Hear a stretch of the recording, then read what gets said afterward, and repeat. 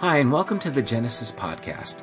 I think it's so neat that you're able to join us through this medium, and it means so much to me personally to hear that this has been used to encourage so many of you. It has always been the posture of Genesis to tangibly extend the love of Jesus in various ways, both locally and across the world. We support programs that assist families in need, contribute to ongoing works and building projects in Mexico. We've built a latrine and cafeteria for St. Andre's School in Haiti, as well as are advancing a food program there that we hope will help feed the children for years to come. The money collected for all these endeavors could have paid for a facility of our own many times over, but instead, we've intentionally chosen to be a mobile community since we began. We now have before us an opportunity to invest in a building of our own. We're not doing this, however, without considering the works we're committed to or even the works we feel compelled to keep doing in the future.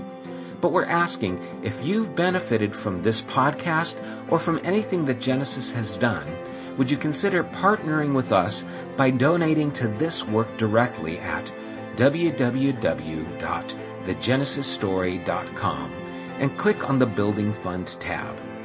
Joshua told the people, "Consecrate yourselves, for tomorrow the Lord will do amazing things among you. Together, let's prepare for an amazing tomorrow." Thanks, and God bless. Good morning. I don't think anyone will complain that it's too cold in here. Well, maybe. I don't know. But thankfully, it is nice and cool in here. This morning, we are going to be starting a new series called Others. Last week, I spoke about moving from a place where we wash our hands and try and alleviate our responsibility to a place where we actually wash the feet and take responsibility, the responsibility of a servant. And dealing with all the tension that is in our country at this time, I wanted to continue pressing into this, but in various ways. You know, we're going to talk about a mural of Jesus in Haiti, playing tag before school, how I was voted the most popular kid in middle school. Just thought I'd throw that in there. Imitating a priest and being a good parent. Okay? You guys up for that? Okay. One of the years that I went to Haiti, where's the picture?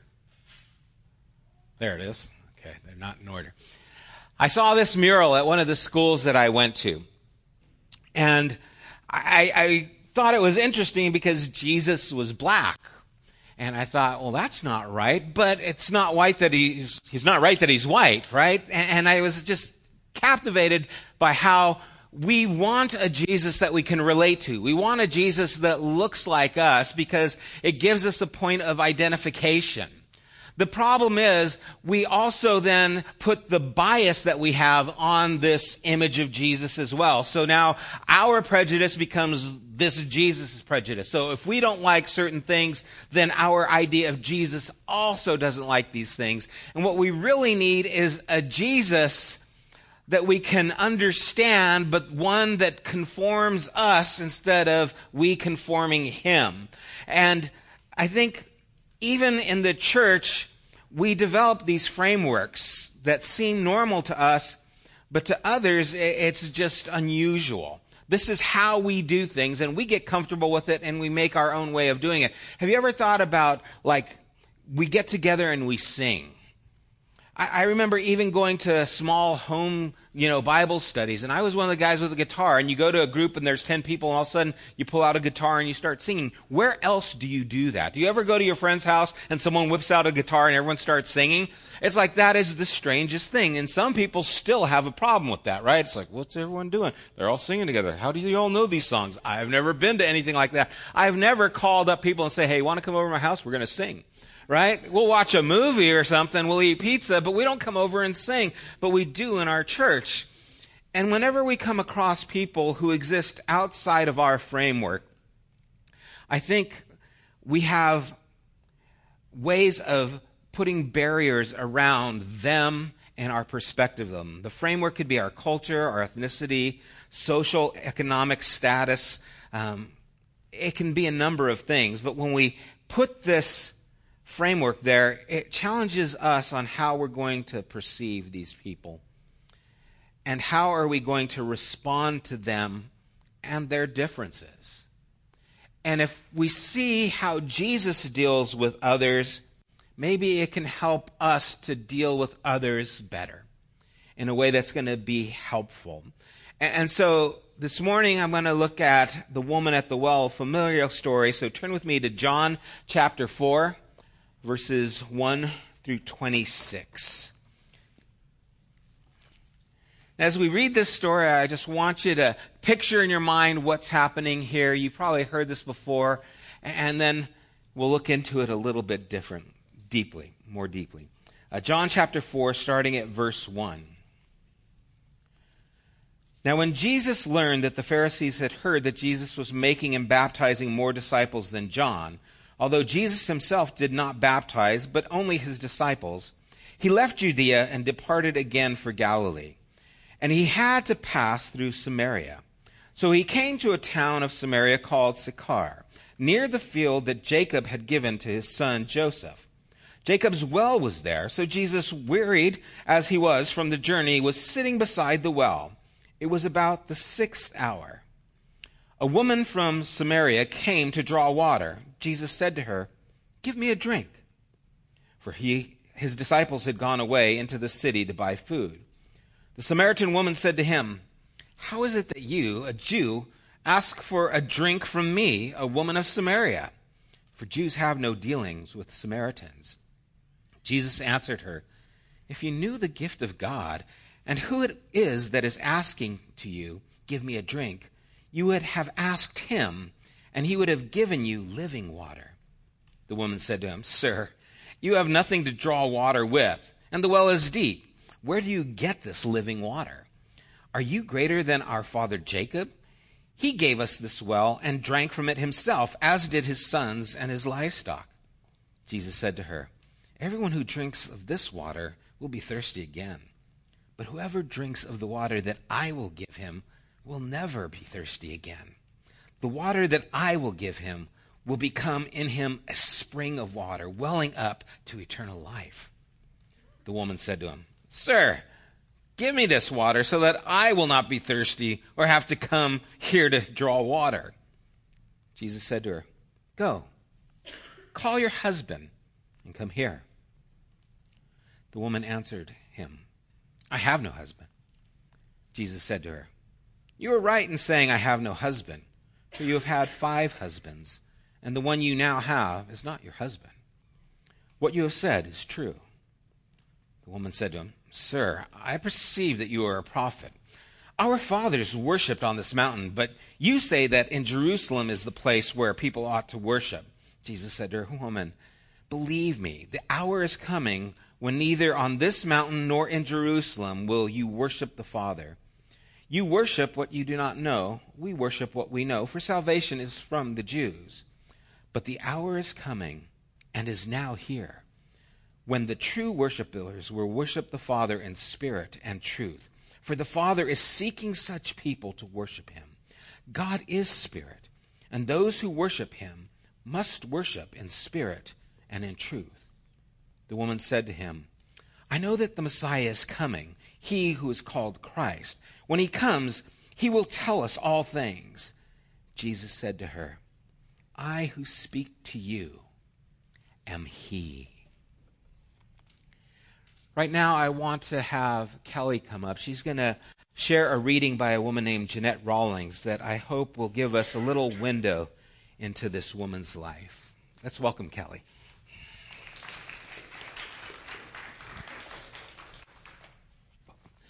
The sun, hot and bright, breaks through the window onto his back.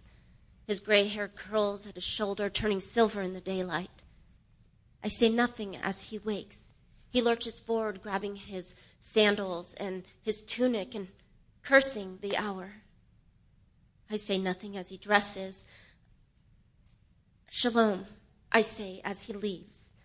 I wasn't always this way, and you knew that. You knew that my first marriage was to a husband 3 times my age. I was a girl of 15, and despite my pleas, my father arranged it. My mother met my protests with stern rebuke. I shouldn't have complained. After all, he was a kind man. And later, I realized that my father had gone to great lengths to ensure that I would be cared for by a good man. But I did not love him. When he died, I was just a girl. And as a custom, my brother-in-law took me in and deemed me as his own. My youth, unfading, my beauty still intact. He desired me, and his wife knew that. I was a curse to his wife. So when he went to go and care for the flocks, she enacted her revenge on me, making me a servant girl, making me the lowest that she could. And that is when I learned the only resource that I had. My youth, my beauty, my body, his desire became my upper hand. But even that wasn't enough. She rained down such wrath on him to the point where even he wished for nothing but peace, and he issued me a certificate of divorce. My father used to say that Yahweh blessed me with the face of an angel, but angels are not considered dogs and half-breeds as my people were. I learned this at a young age. The first time I went and played with the other boys and girls, and the names that they would call me. Look at the little dog, they would say. Pretty mongrel, they would call us. When I was sent away from my husband's brother's house, I had no other option but to find another husband. But by this time, his wife had spread such vile rumors about me that the women, they hated me. They were jealously careful, and the men, no intentions of a marital, legal marriage. They were far too eager to have a sexual one. I was able to find another husband, and yet once again I found myself scorned. My youth faded, as did my beauty, but my reputation grew far and wide. My last husband was a good man. He was already dying when he took me in, but he was a good man, and despite his meager estate, he had promised it to his 3 sons, never to a wife. However, his kindness was a respite for my soul. And none of this shocked you. You didn't recoil from my presence. You didn't see me as a prize to be betted. That morning when the man in my room left, I knew that he would not ruin his name by running off with me. He wouldn't risk that. I wasn't worth it. And you saw it in my eyes. I bathed my face and my body, and I tied my graying hair back off of my neck. My water jar sitting by the door, a daily reminder that I was without friend, without husband, without good name, and without hope. I went and drew water every day during the hottest parts of the day so I wouldn't have to see anybody. I could no longer bear the other women's stares, their whispers, and worst of all, their acting as if I didn't exist. But I was alone with the water and the air, the stifling air, and I didn't mind being alone anymore. But you knew I would be there. Why did you go that way? Why did you go through Samaria when you could have gone a different way? You were looking for something, for someone, something your father was seeking. What was it? I could tell that you were a Jew even from a distance, but you were not a very good Jew, and I should know because Jews don't talk to Samaritans, especially their women. And yet, you spoke to me for all to hear. You asked me for some water, some kind of secret water that meant someone would never thirst again, and I called your bluff. I said, "Sir, give me some of this water that I may never have to go and draw water in the heat of the day again." I thought you would leave, but you didn't. I thought you were a bit crazy, but your eyes were the clearest and the kindest that I had ever seen. But there was loneliness too. Homesick, maybe? Did you miss the father you spoke of as I missed mine? the only man of which I was ever safe and undesired. It was a little much, I must admit, when you talked about your father and your dad as if they were the same person, but I was ready to leave my water jar full, as was my patience for religious riddles. And that's when you said, "Go, call your husband." I hate those words. Each syllable reverberates in my soul, and you drew the curtain back from my soul so fast that I stumbled in mind and body. I tried to change the subject. Which is the best religion? Which is the right religion, mine or the Jews? And you answered, but not as I had imagined. You spoke of spirit and truth, not ethnic identity, not religious debate. And I pretended as if I knew more than I did, because I was just wanting so badly to stay and talk to someone, but desperate at the same time to leave before anybody saw me. And it was too late, because your disciples returned. And in their eyes, I could see that all too familiar look, the one that everyone gave me.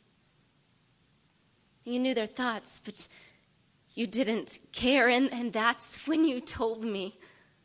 Why did you tell me? Why reveal yourself to me out of everybody in Judea and Samaria? Why did you choose me? I am the Messiah, you said, and each syllable wrapped in compassion, a faint reminder of my Father's love wrapped around each word so that they were safe and familiar. And I believed you. I trusted you because you knew me. Not what I was or what I had become, and not even what other people said about me. I dropped my water jar and I ran faster than I've ever run before, not away from those that hated me, but to them, to those that scoffed at the sight of me, to those that only wanted me in the dark places. I ran to them and I told them about you. I told anyone who would listen to me, and I knew they wouldn't believe me. I mean, who would trust a woman like me? You trusted me with your very self, with your deepest identity. You trusted me with your Father's secret. You trusted that in my deepest soul was my voice, my wholeness, an irreplaceable hope that only you could draw out. You trusted me. Once the whole village came out to see you, I realized that I had left my jar back at the well, this symbol of loneliness and shame, this carrier of a life of burden, this noonday companion. I had left it there because you were right. There was a water that I never knew about, and I tasted it, Lord. And this heart, once dry and barren, thirsts no more.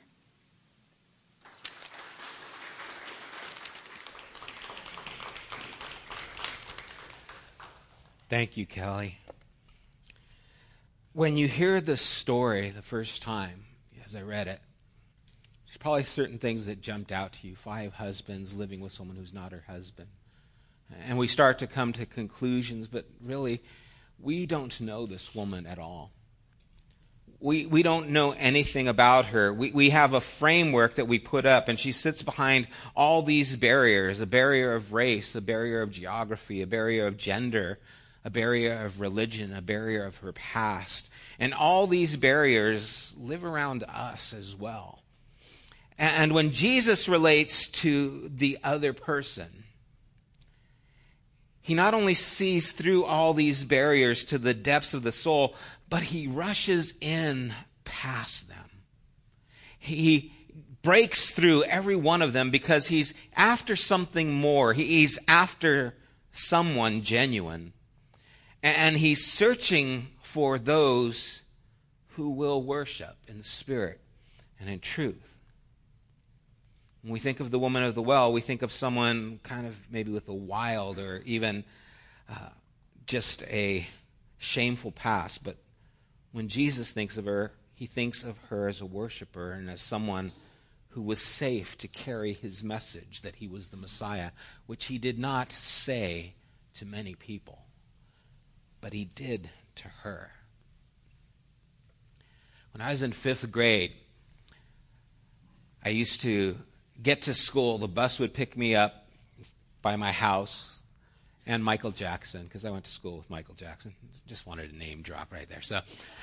So it was in Hollywood, and we'd get there early, and so before school started, we would play tag on the playground. And the playground was just all blacktop, right? This is in the middle of Hollywood. There is no grass anywhere. And during the summertime, boy, your shoes would just about melt playing on that stuff. But we'd go there and we'd start playing tag, and it would be kind of this time where you could just mess around and play before you had to go into class. And I remember there was this one girl named Elizabeth who I thought was cute. And so I would want her to chase me because, I wanted to impress her with my skills of running and let her know, how amazing I was, all 4 feet of me, right? So I would go and play, and she would try and tag me, and I would tag her, and it would just be a lot of fun. And I remember just having this image of Elizabeth that she's cute, and I kind of like her. And then as we were playing tag, this other boy started playing, and as she went to tag him, he just says, "Ew, get away from me. You're dirty and poor." He said that, and something happened in that moment. I was watching her when he said that, and I just saw the light within her start to diminish and flicker out, and all of a sudden I became aware that her clothes were rather frayed, and her shoes were kind of messed up, and that her hair wasn't kept. And I saw her because of his words in a way that I had not seen her previously. Before that, I had this total idea of her that was completely different. But after that, my eyes saw things in a different light. And I remember seeing her heart broke my heart.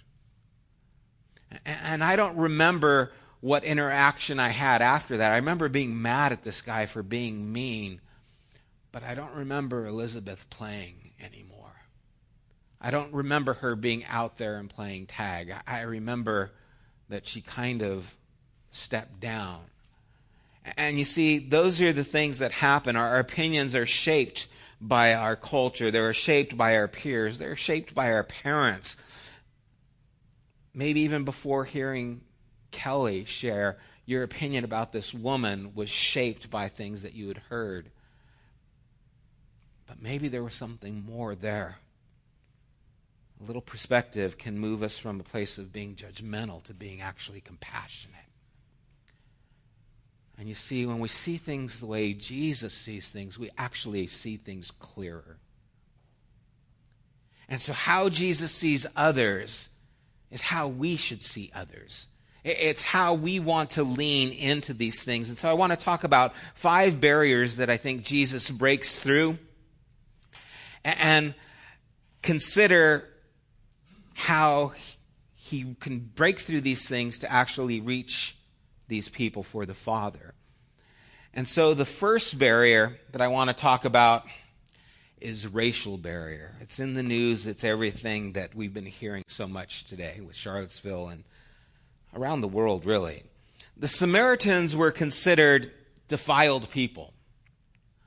They were taken by the Assyrians, the Jewish people, and they had children, and so they were no longer considering them a Jewish race. Even though they still believed some of the Jewish traditions, because they were not full-blooded Jews, they were looked down upon. It would be like a white supremacist, getting married to a Mexican woman, and then his friends, how would they think of him? Okay, it's that kind of mentality that's going on here. And we see the tension even when the disciples return. In verse 27, it says, "Just then the disciples came back. They marveled that he was talking with a woman, but no one said, 'What do you seek?' or 'What are you doing?'" Why are you talking with her?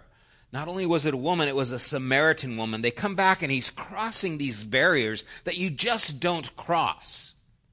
It was their tradition to stay away from Samaria. It was their tradition not to talk to them. They were considered dogs. They were not human in their mindset. They were less than themselves. And so he pushes past these barriers.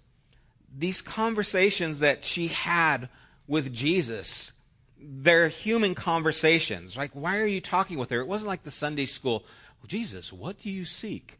This was human conversation. I love the dialogue that takes place between Jesus and this woman. There's a bantering going on. And I almost hear her cynical voice when she's saying, you don't have anything to draw water with. What are you going to do? And when Jesus would say something like, well, if you would ask me, I would give you living water. I could see her thinking of it as like a bad pickup line, right? I mean, I'm not being sacrilegious, really. I think that it's like, what are you saying? What are you trying to insinuate? And he's kind of having this human interaction with her. And I hear her response, okay, give me this water. Call your bluff so that I won't have to come here anymore.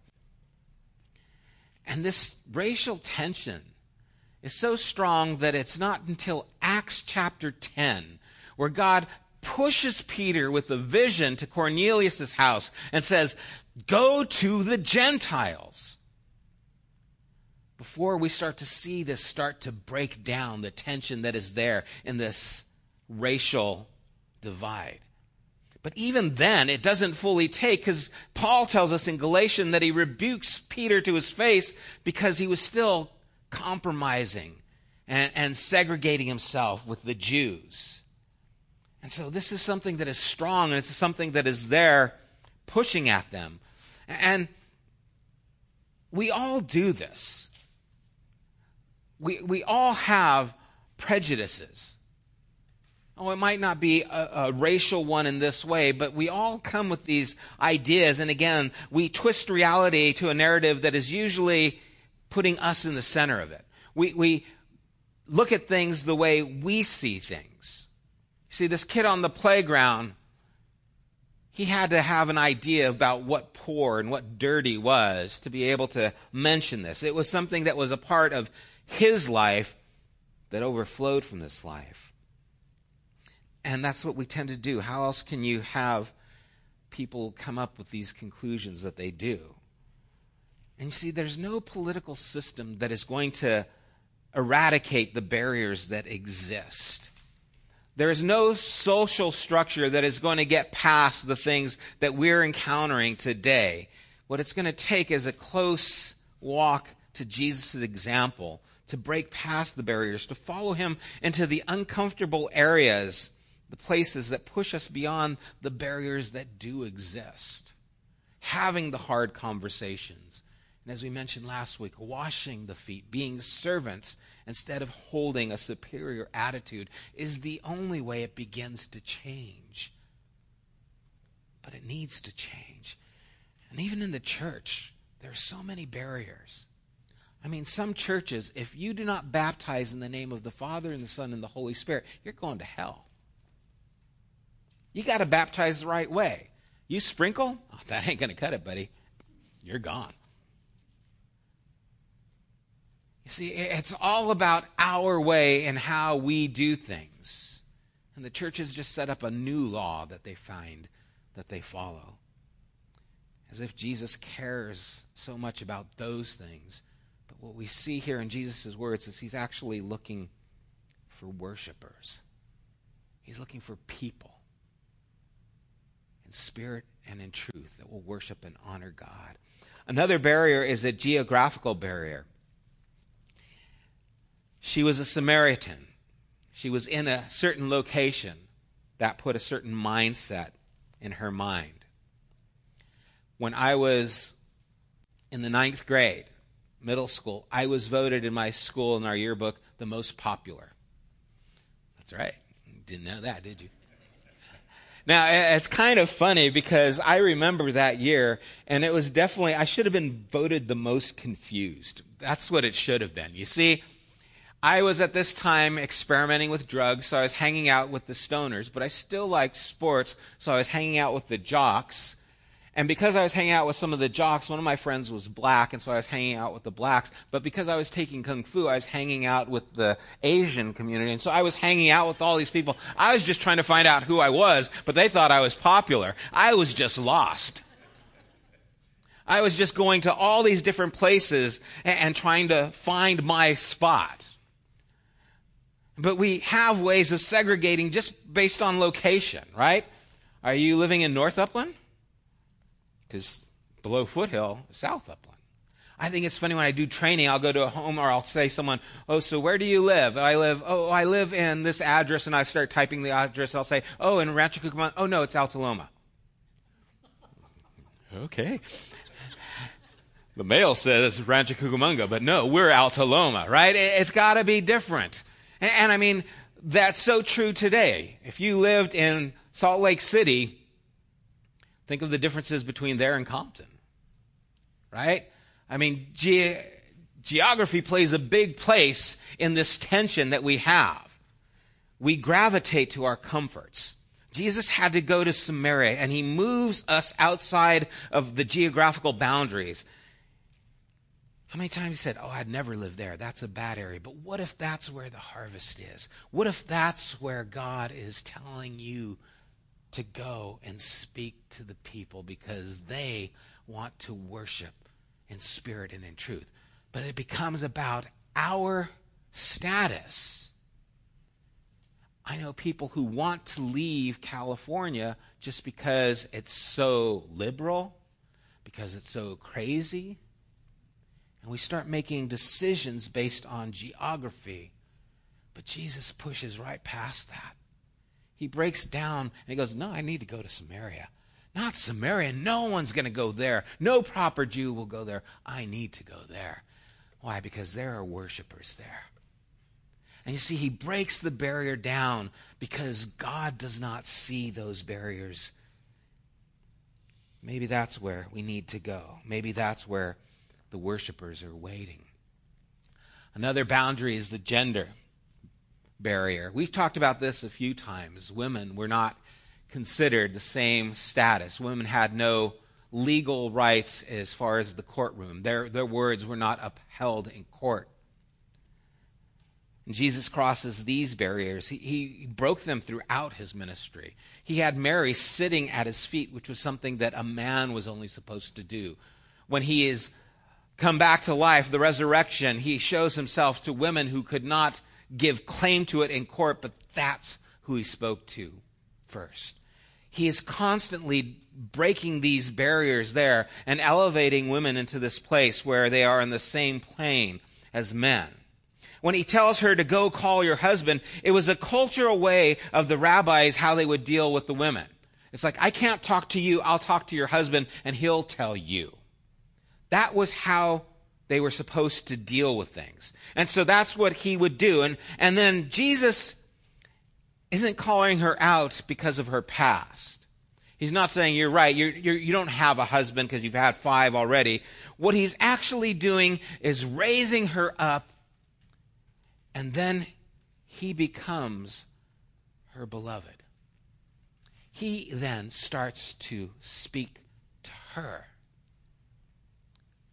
And it's a beautiful picture of how Jesus breaks down this barrier of where, no, before you had to go and be spoken to your husband, he says, you know what?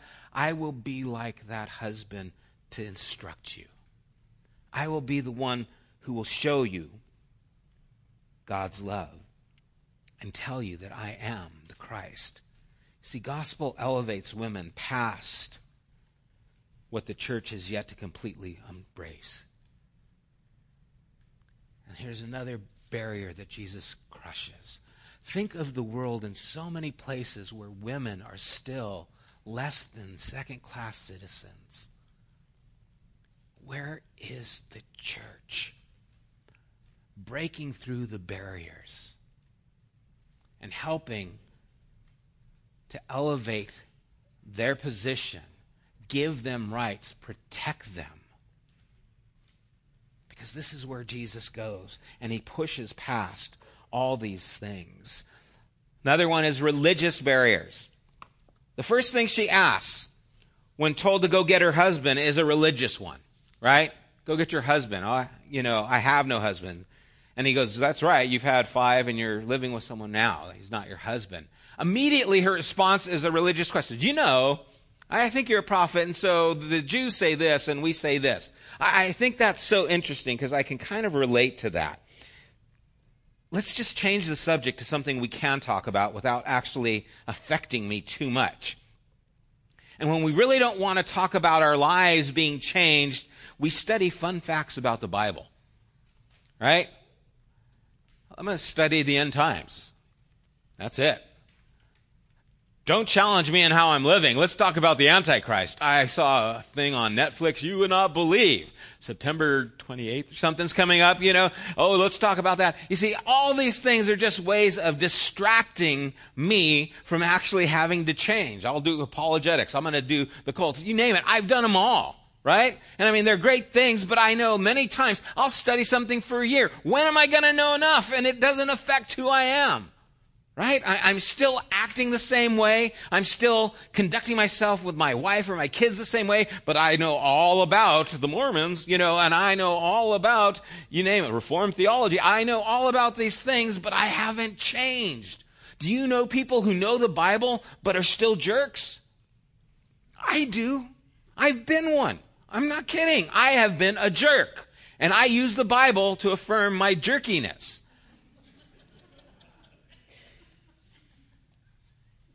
The religious, Jesus pushes through the strong religious culture and barriers. It's not about us versus them. We have this so much in Christianity. There's so much division. Are you Reformed? Are you Arminius? Are you progressive? Are you conservative? All these labels. But what does Jesus do? He pushes to the heart of the person and cares for her in a personal way. We have combined God and country. Most religious systems do. And now Christianity is synonymous with America to many people. When you go to other countries, I did this when I was in Wales and talking to some Muslim students, and they thought everyone born in America was Christian. There's some Americans who think this. They just think that that's automatically what we are. And immediately you become unpatriotic if you say America isn't a Christian country. And so many people are panicking because we're losing Christendom as we knew it, right? There's no more prayer in schools. We've got to get prayer back in schools. They're taking the 10 Commandments down. We've got to take these things down. Hang on a second. Prayer in schools did not change people. And so they left prayer. The 10 Commandments did not change the heart of people. And so trying to go back to claim things is going to keep us from moving forward to what we need to do. If it wasn't working and changing the lives of people then, do we think it's going to make a difference now? Why did they leave it? If it was so beneficial and so helpful, why were they so quick to get rid of it? You see, the good news is this, that this form of Christendom that we knew of, that failed to break down these areas in society and reach the people who needed Christ. Remember, when there was prayer in school, there was also segregation in school. Just think about that. Okay? What's wrong here? Would you rather have prayer in school and segregation, or would you rather get rid of segregation and have people loving each other but not have prayer in school? Right? I'm not saying prayer is bad. I'm not saying you shouldn't pray in school. I'm just trying to say that there's this idea of Christendom, this religious holding on to, that maybe just needs to die so that the truth of following Jesus can rise up. So that we can get past the religious perceptions, break down those barriers, and actually move into a relational conversation that talks to people about following Jesus instead of acting in a religious way. And this is a great opportunity for that to take place. This is actually what needs to happen so that the gospel can move forward. And it's what Jesus does. There's no empire on earth that Jesus reigns in. There is no country where Jesus is reigning through. His is a kingdom that is breaking in. So the quicker we get rid of the one that is stopping that, the more we can see who are Christ followers. The question isn't what denomination you are. The question is, are you following Jesus? Do you look like him? Are you going where he goes? Because he went into Samaria, spoke to a Samaritan woman who had a past. Which brings us to the last barrier I want to talk about, the past barriers. You know, it's our own stories that should give us humility to recognize that we have no claim to the gospel as our own. Jesus said, "Why do you take the speck of dust out of your brother's eye when you don't recognize the log in your own?" You see, we are all in need of the same mercy. We are all in need of God's grace. And so there is no place where we can step up and say, I am better than because I have lived this way. Jesus is pushing past these things. You know, being a good parent is probably one of the most difficult things in the world. Do you remember how you behaved when you were a kid?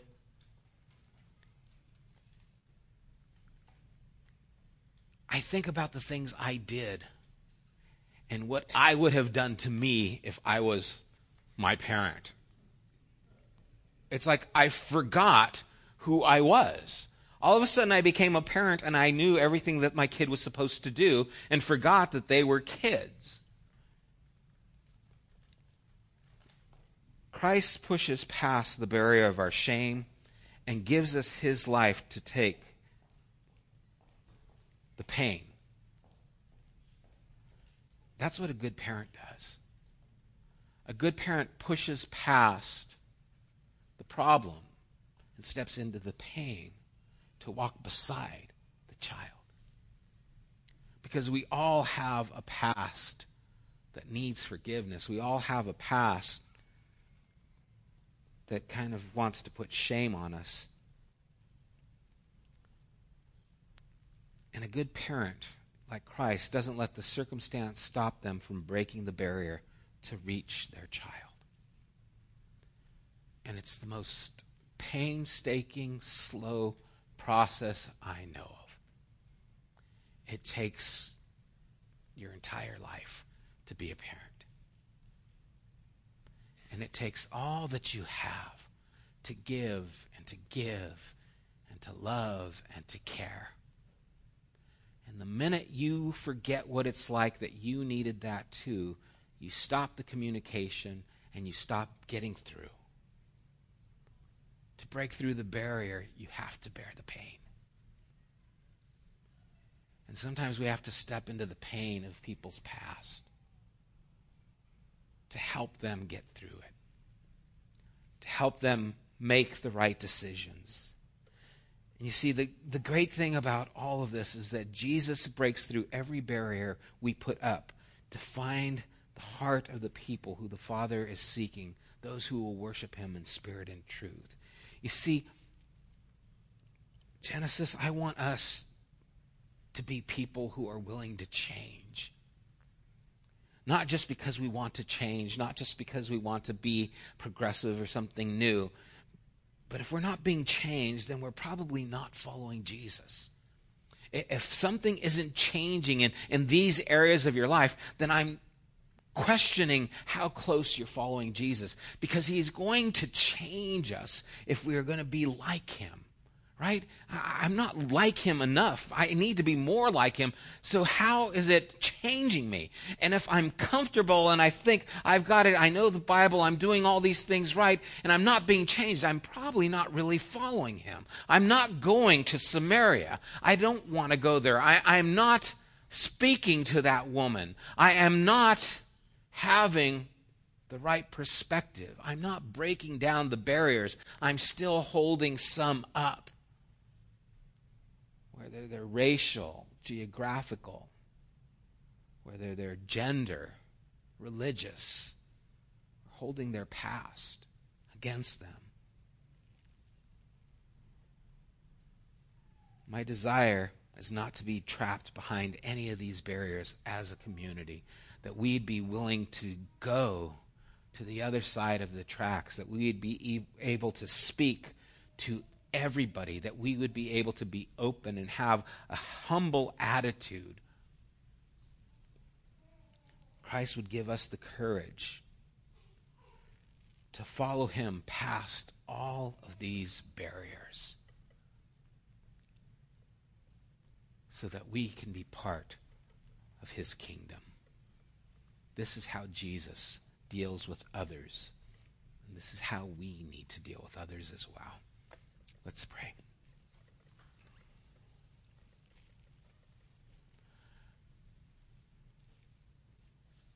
Father, the most difficult thing for me to see is my own shortcomings so many times. I am intentionally blind. I am intentionally deaf and numb to the things that need to change in my own life.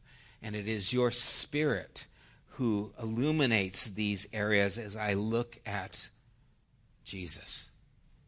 And so, Lord, in all these things that we talked about this morning, or that I talked about, I pray that if some of them stood out to us and we feel like, man, that's really speaking to me, that is an area where I am allowing a wall to keep me between the people who need to hear from you, that we would acknowledge it, that we would confess it. Lord, it was a process to get the disciples to actually change.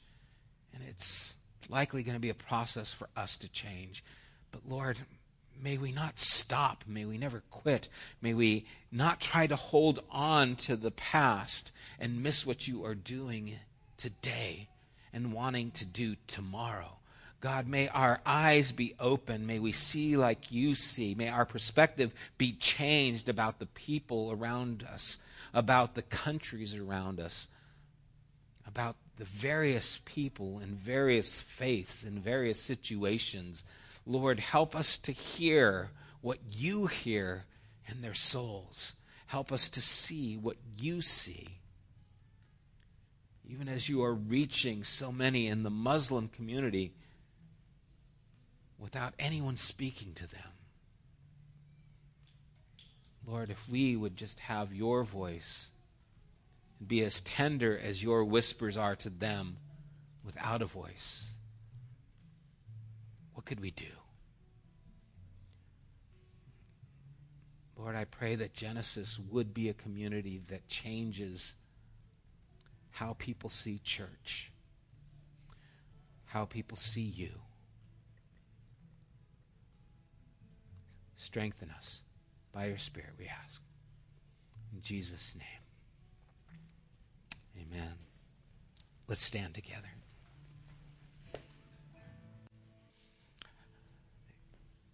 In the 80s, the door opened up for the West to be able to go back into China after Chairman Mao had ridded the country of Western influence, of the Christian religion and churches. And when people went back into China wondering what they were going to find because of the vacuum that was there from all the missionaries and people left, what they found was 6 million Christians. How did that happen? There was no one there to evangelize them. There was no one there to teach them the proper doctrine. How did the church grow to this enormous number without any influence? It's almost like if we don't get involved, God's able to do more. It makes me wonder how many times we're actually the ones stifling the work because we're putting up walls that Jesus came to break down. May you not build a wall where Christ has broken it. May the barriers be taken away as you have the heart of Christ to take the love of God to everyone, every place. In Jesus' name, amen. God bless you guys. Have a great rest of the week. Enjoy Labor Day. You have been listening to the Genesis podcast. We invite you to join us at one of our weekly gatherings. You can find more information at www.thegenesisstory.com, as well as opportunities to help financially support this podcast. Thank you for listening.